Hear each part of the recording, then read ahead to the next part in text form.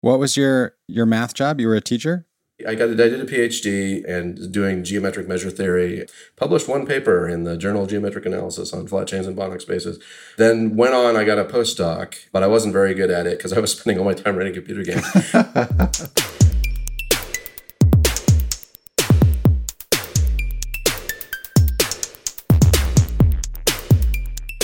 Visit linode.com/Stack Overflow and see why Linode has been voted the top infrastructure as a service provider by both G2 and TrustRadius. Linode makes cloud computing fast, simple, and affordable. Visit linode.com/Stack Overflow and you'll get $100 in credit. All right, y'all, you heard him. Head over there and let them know the podcast sent you. Support the show. Check out the service. Hello, everybody. Welcome back to the Stack Overflow podcast, a place to talk all things software and technology. I am Ben Popper, the director of content here at Stack Overflow, and I am joined, as I often am, by my co-host and collaborator, Ryan Donovan. Hi, Ryan. Hey, Ben. What's new? Well, I love video games, but I can't say that I've played them all. And I know you had a blog post recently that did super well, got a lot of pickup and a lot of interest. It was about a video game called Dwarf Fortress. Yeah. So tell us a little bit, how did that blog post come to be, and who are we going to be chatting with today? So that blog post came about because I've been playing Dwarf Fortress for 10, 12 years. Not nearly as much as I used to. Every so often I tap in to see the new systems that are there. It's a marathon, not a sprint, I guess. I still 10, 12 years, I still have most of the key combinations memorized. But, I sort of admired this project as a solo developer's passion project and reached out to Tarn, and he was like, sure, let's chat. Easiest interview I've ever gotten. Well, the good news is we have Tarn Adams here with us today. Tarn, welcome to the show. AKA Toady One. That's right. Well, for the layperson, do you want to give an overview of what the game is? Yeah, Dwarf Fortress is sort of a fantasy. It's a settlement management game, right? It's you run a group of dwarves digging into the side of a mountain, making crafts and dealing with various like Tolkien-esque threats. There's goblins and you don't want to dig very deep, that kind of thing. The basic mechanics are you have a bunch of dwarves sitting around and you assign them jobs. Then they go do those jobs. The process by which, decide which dwarf does which job is fiddly. That's no longer true, but it is in the current version. And they'll go off and mine the things that you tell them to mine, build the workshops you tell them to build. And then in the workshops, you create tasks. So you can say build some tables. And of course, there's whole automation systems and all that kind of thing. But the basic idea is that you are sort of the official will of the fortress. You create the workflow and so forth, but they're not just like your minions, right? They're not like the imps from Dungeon Keeper or something. Although, they had free time too, right? They would just kind of hang out and train and stuff or whatever, if I recall. Which kind of just have a lot of that stuff. There's a lot of socialization. It's sort of, it's like The Sims in that sense, I guess. There's just stuff going on that's not you, and there's stuff going on that is you. But it's not like The Sims where you don't have to tell them to eat or where to go to the bathroom and that kind of thing. They're fairly autonomous, but they don't independently make tables or work. They just kind of hang out and drink if you don't, and talk to each other and play with toys and live their best life. Yeah.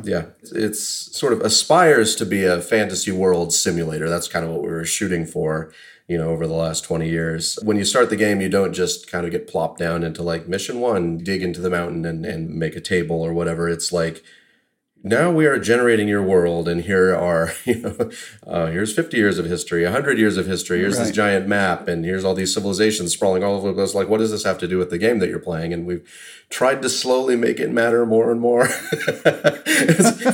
But it remains aspirational in a lot of ways. It's basically just another kind of settlement game, but more and more intricate, to the point that people have a lot of really cool stories. And that's what we're aiming for ultimately. It's kind of a game that you can tell stories to about sort of just any kind of mythological fantasy thing, mostly involving dwarves, to your friends, and just have fun with it as kind of a collaborative storytelling partner. Yeah, I think I actually got into it because of the first sort of big collaborative storytelling, the boat murdered back on Something Awful, way back in the ancient days.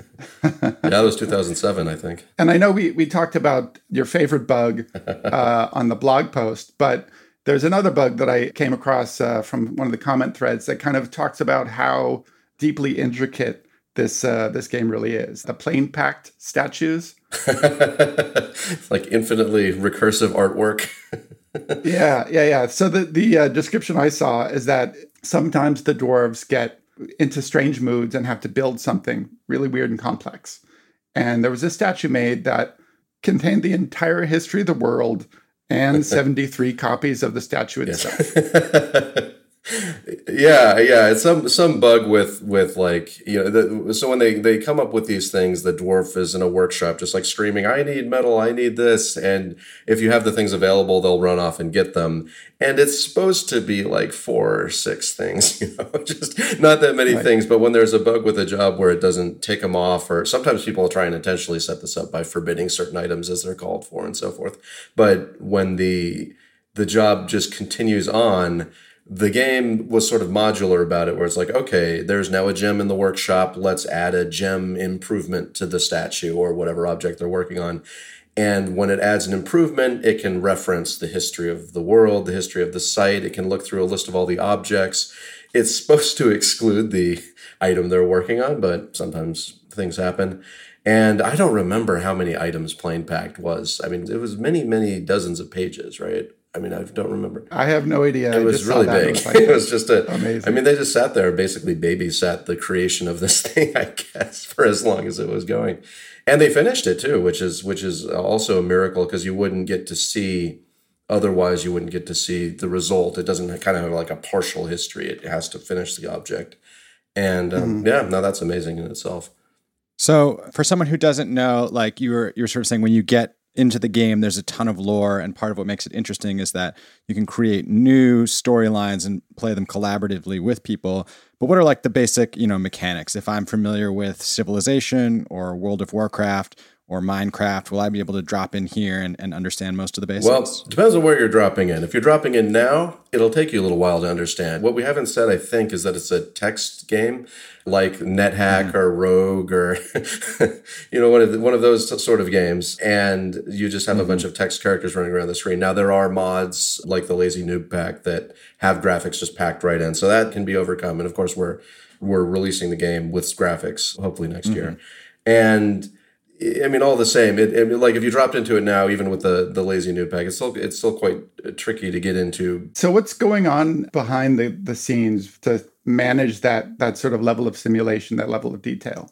Well, I mean, it's just every little trick that you learn when you've been programming a long time. I mean, I have a huge, like many people, I have a huge graveyard of dead projects, and Dwarf Fortress is the one that didn't die, right? It's like, I just ran them into the ground, just adding stuff, and then you just slowly learn how to manage that level of complexity, and it's just the things that you're either taught by mentors or in school, or that you pick up yourself, like, make sure you comment your code well and that kind of thing. Don't use stupid variable names. Think about your class structures and things ahead of time. Think about extensibility and all that kind of stuff. And those are just words though, right? And then when you are actually doing it, there's a lot to learn. There's a lot of little things to pick up. And then when you have a big simulation, you have to worry about optimization, not just at the end. You have to be worrying about it all the time. And the whole thing about premature optimization doesn't mean much when you have a live project for 20 years, right? You have to be doing it all the time. Right. And just pick up stuff there too. When to use flags, when to use event timers, when to use dirty buffers. I use all kinds. I learned that when I was doing like textures, like UV texturing stuff back in like 93 or 4 or something. It was like whenever those games came out, there was like immediately like a flood of little books that came out to teach you how to do it.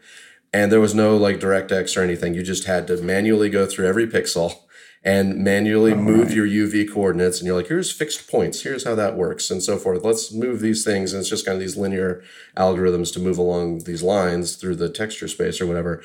But just to make it fast, when you have a depth buffer, when you're having like the triangles in front of each other and stuff, you have to keep track of where things are. And depth buffers weren't free either. You had to build them. And that's just, one of those, zillion ideas. You just keep on plugging away. Keep squeezing 5% out of the thing every 2 years. Right. And so when did this go from being like a part-time project, or as you said, one of many, to being sort of like a full-time thing and the one that I guess captures most of your time and attention? Yeah, like the previous one that we spent 4 years on or so was the Armok game, which was this weird 3D monstrosity where we thought, oh, you build the fantasy world simulator from the bottom up, so let's get people walking, let's put hair on their arms and stuff. And it was a really foolish philosophy from a young person. And that's what I did. It was not good, but we worked on that for a long time. We had a bunch of side projects. The ones that people may have bumped into are like Liberal Crime Squad and World War I Medic, just these kind of games that float around the internet. And those were cool, and people played them and stuff. And but this wasn't a commercial thing at all. And we just kind of released those after working on them for a few weeks, and then back to Armok, back to the thing. And so we worked on this game called Mutant Miner, which is just going to be like you run around underground grabbing Teenage Mutant Ninja Turtle mutagen, growing extra arms, digging deeper, and going back and buying more arms and buying more shovels to hold in those arms and all that kind of thing. That game was a train wreck, of course, and we thought, we had a bunch of mutants running around eventually, and we're like, well, it would be more cool if they were dwarfs, right? Let's put a theme on this, and they don't need to be like slurping mutagen anymore, but they find little threats underground, right? And you're digging and finding threats underground, and it had that kind of typical problem you run into when you get more and more actors in or more agents or whatever in your game, where if it's turn-based, it's just going to take a zillion years, and so we made it real time. Right. So then we had a bunch of real-time dwarves running around the side of a mountain, digging into it. And this was a game that was supposed to take a couple months to write. Our most ambitious side project at the time, I mean, like World War I Medic took a weekend to write, and Liberal Crime Squad, the core of it took 3 weeks, although we went back to it because it was popular. I mean, as far as we could tell, popular. And then we just had this dwarf game that siphoned more and more time out of Armok, and then it became the thing. And around that time in 2006, we put up when it released, a few months before, actually, someone was like, hey, could you put up a PayPal button because it's your birthday? And they gave us $75. Wow. And the PayPal button just happened to be there when Dwarf Fortress came out. I had left my math job right around that time. I didn't even know what I was going to do, and was not really hoping that Dwarf Fortress was going to be successful. And it was a text game, right? It was just not going to be successful. But we made $800 the first month just in random PayPal donations, and it was kind of.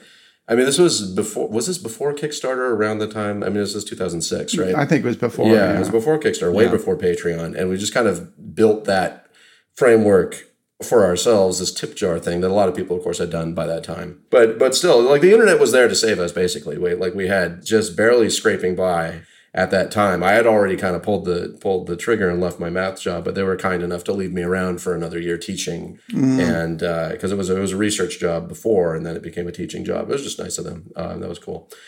What was your math job? You were a teacher? I did a PhD in and doing geometric measure theory. Published one paper in the Journal of Geometric Analysis on flat chains and Banach spaces. Then went on. I got a postdoc, but I wasn't very good at it because I was spending all my time writing computer games, and that wasn't fair to them. And you think about this thing sometimes where you're like, well, you took that slot from someone who worked harder at it and just wasn't lucky to get the job, right? And it just sucks. But it's like that for everything. I have my own. Yeah. So has the math PhD, has that informed programming of the Dwarf Fortress? I think the math PhD itself didn't, because I'm not in like n-dimensional non-Euclidean space. It's tricky. But I think having practiced a lot of math and just solved a lot of problems and generally being good at math, like I've taught linear algebra, so that part of games is not hard for me, right? It's like, and same thing with, calculus comes up sometimes. I've used a partial differential equation once. It was for like wind speed firing arrows, or I don't remember what it was. It was something like that. But I didn't really end up needing it. I used it to inform what I was doing, but in the end, faster just to use discrete simulation and miss a little bit. It's fine to miss. I guess. Do you think, is it ironic that you were writing a paper on geometry, but you made a text-based game? You did mention you had 3D graphics before then, but it's hard to imagine two things farther apart, I guess. Yeah, no, it's I still use the geometry. Like, we have vision cones like in those stealth games, and use trig for that. but it still it highlights the text in the cone, right? It just uses the background. Right. No, it wants to be a more graphical game in the end, and we're running out of symbols, right? I mean, what is a white G in Dwarf Fortress? Is the goblin wrestlers and a mountain goat, and those two things have very different like gameplay implications. Although not so. I mean, it's not so much. I mean, a mountain goat's dangerous as well. Who's the we in this? So it's not. Yeah, no, it's not like the royal we or anything. My brother, he has been working on the game with me since it started, and was actually able to also go full time in 2013. Like I kind of just went full time by leaving my job, and it wasn't like great decision or whatever, although it turned out well. And then he was able to follow like 5 years after. He just kind of stayed where he was. And then when we had the money, then he came out. And that was like, gotcha. like you should do. Got it. I'm curious to hear, like, what's an average day for you like? Do you spend time playing the game, reading what people are asking for, checking out the story threads that are developing, certain amount of time just coding away? Like, how do you structure a day around, this sort of really amazing personal project that's been running for so long? I guess the caveat now is my days are quite different now that I'm doing the interface update for the graphical release, because I'm not adding new stuff generally to the game. It's a lot more, it's a creative thing still, because user experience is a whole field, right? Mm-hmm. But it's not my field. So it's like my creative chops there don't really exist. But so there's a lot more what feels to me like drudgery because of that. It wouldn't feel that way if I were better at it. So I just spend a lot of time coding now. And I can just get into a state where I'm like, well, I need to update this menu, and there goes 14 hours.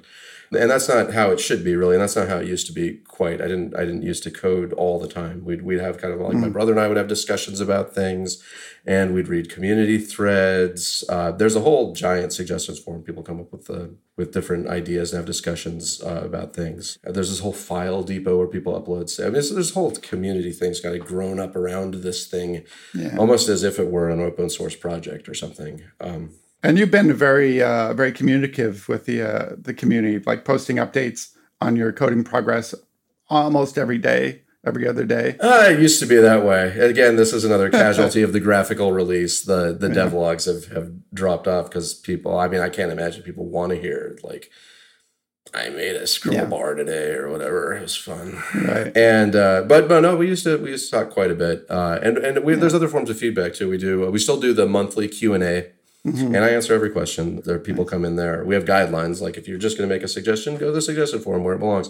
Make a bug report and go in the bug tracker where it belongs. Just because it's better there, right? If you want to ask about where things are going or what kind of concerns you have or anything really, then we have the future of the fortress as the Q&A, and usually get anywhere from like 20 to 60 questions depending on how exciting things are. I wanted to go back. You mentioned open source. I read in one of the comment threads that there's a clause in your will that when you pass on, the game goes open source unless it's murder. Yeah, well, the thing is, like, you can't encourage people to do the wrong thing, or they'll do it. We have that problem, right, in gaming communities and so forth. It's like, excessive. It just makes sense. Because, it was basically when we got acquired by the Museum of Modern Art, and they were like, it would be cool, wouldn't it? And we're like, yeah, it'd be cool. They capture the dev logs and stuff. They just periodically will scoop everything in and just put it into a big Dwarf Fortress drive somewhere.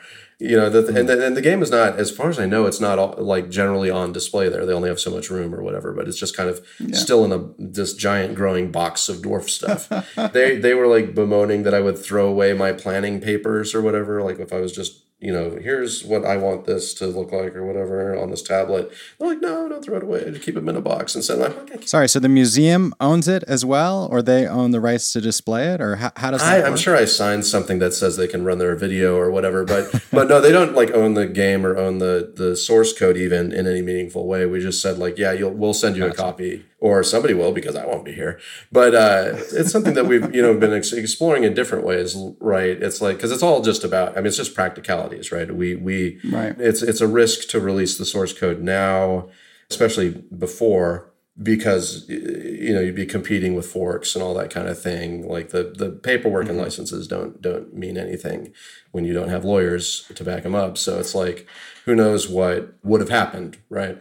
But now we're on a fairly good track, and so we've actually been flirting with, well, maybe we can release, here's how the world generation works, and now you can look at the entire source code for it.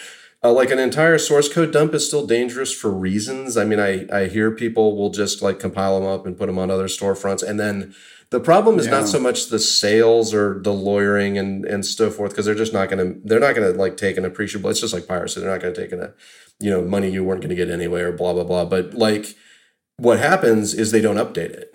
And then you've got like a permanent source of like old bugs going on your tracker or something. Right. This is all anecdotal. I mean, I don't know how much this is actually a problem, but like it'd be a big deal if they ruin my bug tracker, right? And et cetera, and et cetera, and et cetera, and et cetera. There's other reasons and so forth. But if you chop it up, make it so it doesn't quite glue together and don't release everything, but people can still learn a lot. I mean, I don't know. I just have these academic tendencies, I guess.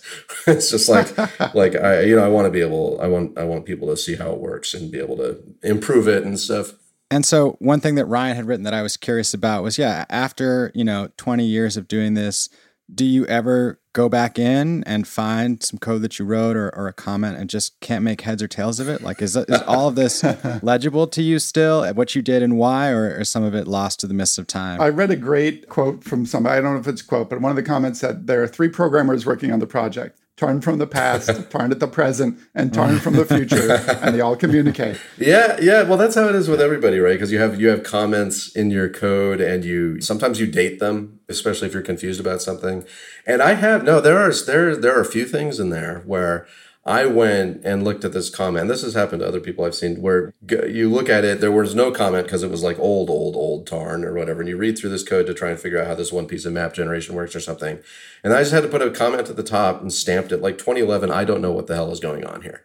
And it's just, that's what it says. And then I write like, I spent 5 hours, no more time to spend on this, but I don't know what's going on here now.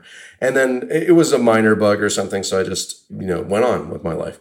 And then I went back in like 2016 or whatever, when something came up with it again, I saw that comment, and then you're like, well, it's time to revisit this or whatever, but no. And then I had to leave a comment like 2016, still don't know what's going on here or whatever. And it's like you're having a diary all over the place, like little diary snippets that you're like putting on the wall and connecting with red strings and things. And it's just, and they are connected because you can put tags on them and stuff, and like, or even just kind of searchable labels. My planning file will just have this list of labels, and then I can do like find in files, and then it pops up 50 places where this happens. And it's just all part of this kind of code organization stuff that I'm not great at tools wise. Like I don't use a lot of the tools because I just didn't work in those environments. I still don't program with other people generally. So it's just like the benefit of those tools is, I mean, I'm sure it's there. It's just a big buy-in, and then it's not as big a benefit because I'm not working with other people.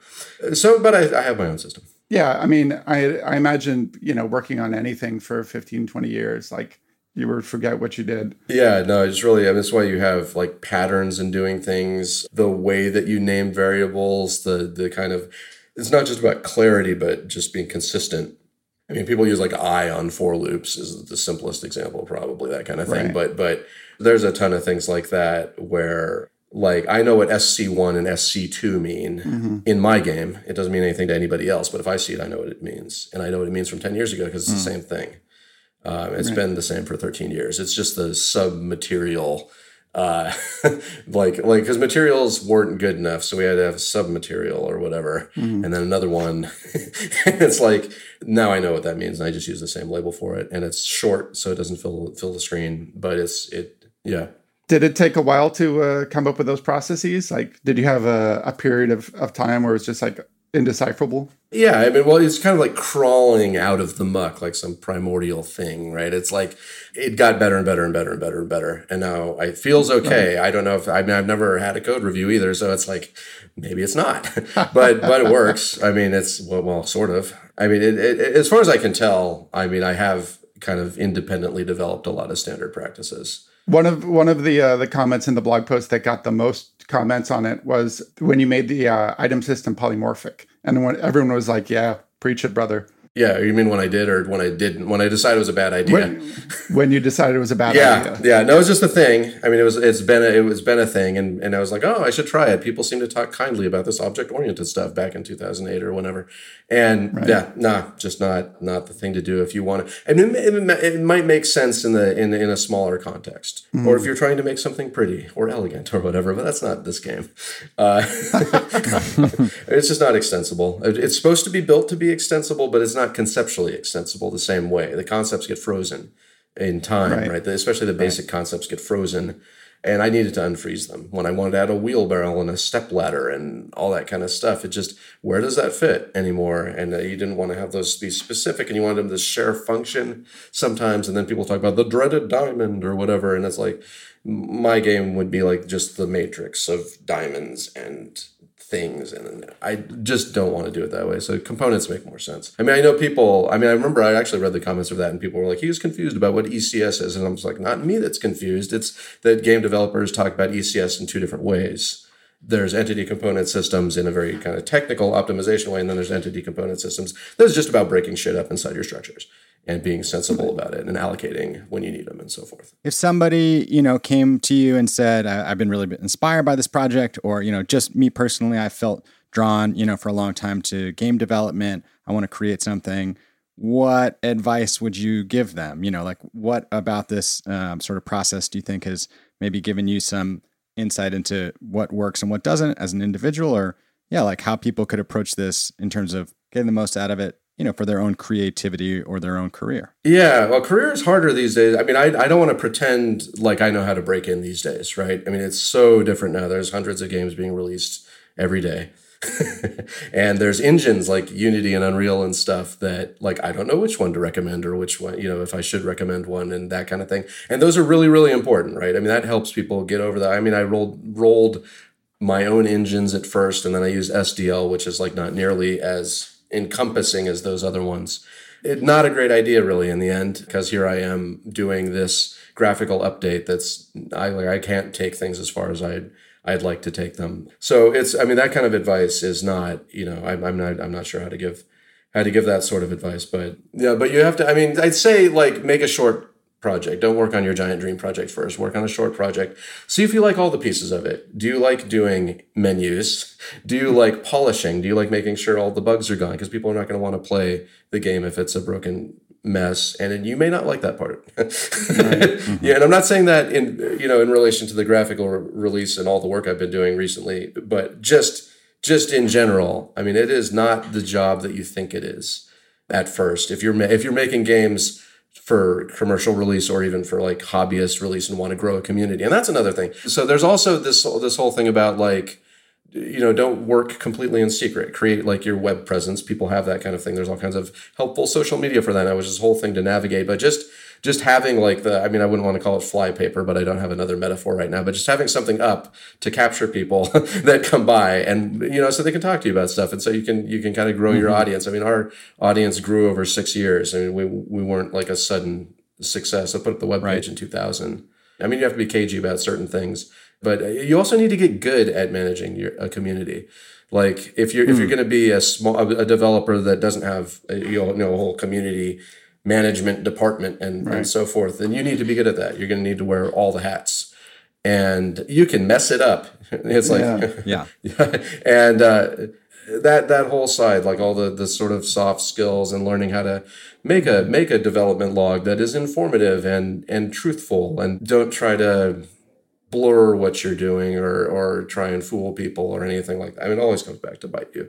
It's just never try to do that kind of thing. Have you ever had an incident where you learned a lot of lessons from trying to manage a community? Like, you need to know how to deal with that stuff if you're going to be a community manager or if you're going to run a forum.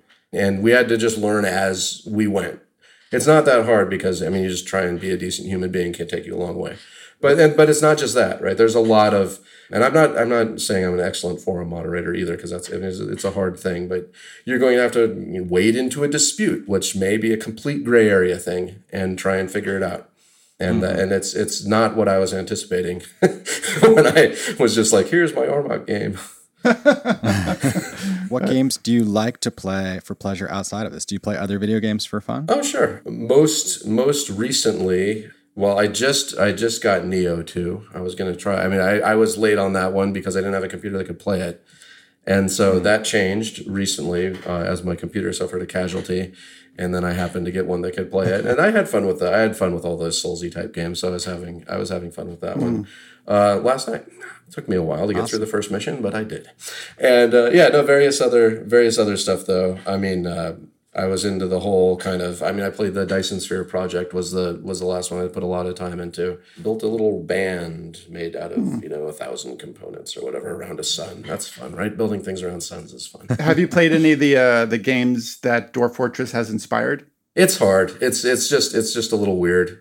I mean, we've looked at them though. I mean, we've looked at RimWorld and Nemoria and well, I mean, we're now on to like the kind of grandchildren and great grandchildren of the game. It's like what percentage of base building is inspired by that kind of game, right? Or whatever. It's like what is the Fortnite Dwarf Fortress connection or whatever? Who knows, right? I don't know. There's so many different. Yeah, there's so many. I mean, because I don't claim credit for any of that. Like, because there's so many other basey building type things, and of course there were games about base building before Dwarf Fortress, but we kind of sparked a subgenre of things that then sparked some other things, and you can tell because you see Dwarf Fortress Easter eggs all over the place. So usually at the end of every episode, I shout out the winner of a lifeboat badge, but today I thought it'd be appropriate. I'm going to give a shout out to the question with the most votes that references Dwarf Fortress on Stack Overflow. So viewed 1.7 million times as recently as 5 days ago, but asked 12 years ago how to print colored text to the terminal. So if you're curious about that, we've got an answer for you. And it says, you can find some of these bitmaps that you can use on the Dwarf Fortress wiki. So, helping people print color text to the terminal for 12 years now. It's funny, too, because it's like, it doesn't sound like a terminal. It sounds like they're using the cheating that I did, which is to just texture a quad. I mean, that's what the new terminal is, a textured grid of quads with, like, code page 437 used as a texture. Sadly. Little hacks will do. Yeah. All right, everybody. Well, thank you so much for listening. Tarn, thank you so much for coming on. I am Ben Popper. I'm the director of content here at Stack Overflow. You can always find me on Twitter at Ben Popper. Email us podcast@stackoverflow.com. And if you enjoy the show, leave us a rating and a review on the podcast platform of your choice. It really helps. Ryan? I am Ryan Donovan. I edit the blog and the newsletter here at Stack Overflow. I am secretly on Twitter at rthordonovan. And if you have a great idea for a blog post, you can email me at pitches@stackoverflow.com. Tarn? I'm Tarn Adams. You can find us at bay12games.com and on Twitter at bay12games. Right. Wonderful. Well, Tarn, thanks so much for coming on. If you haven't checked out Dwarf Fortress, now is your chance. And thanks for listening to the podcast. We'll talk to you again soon.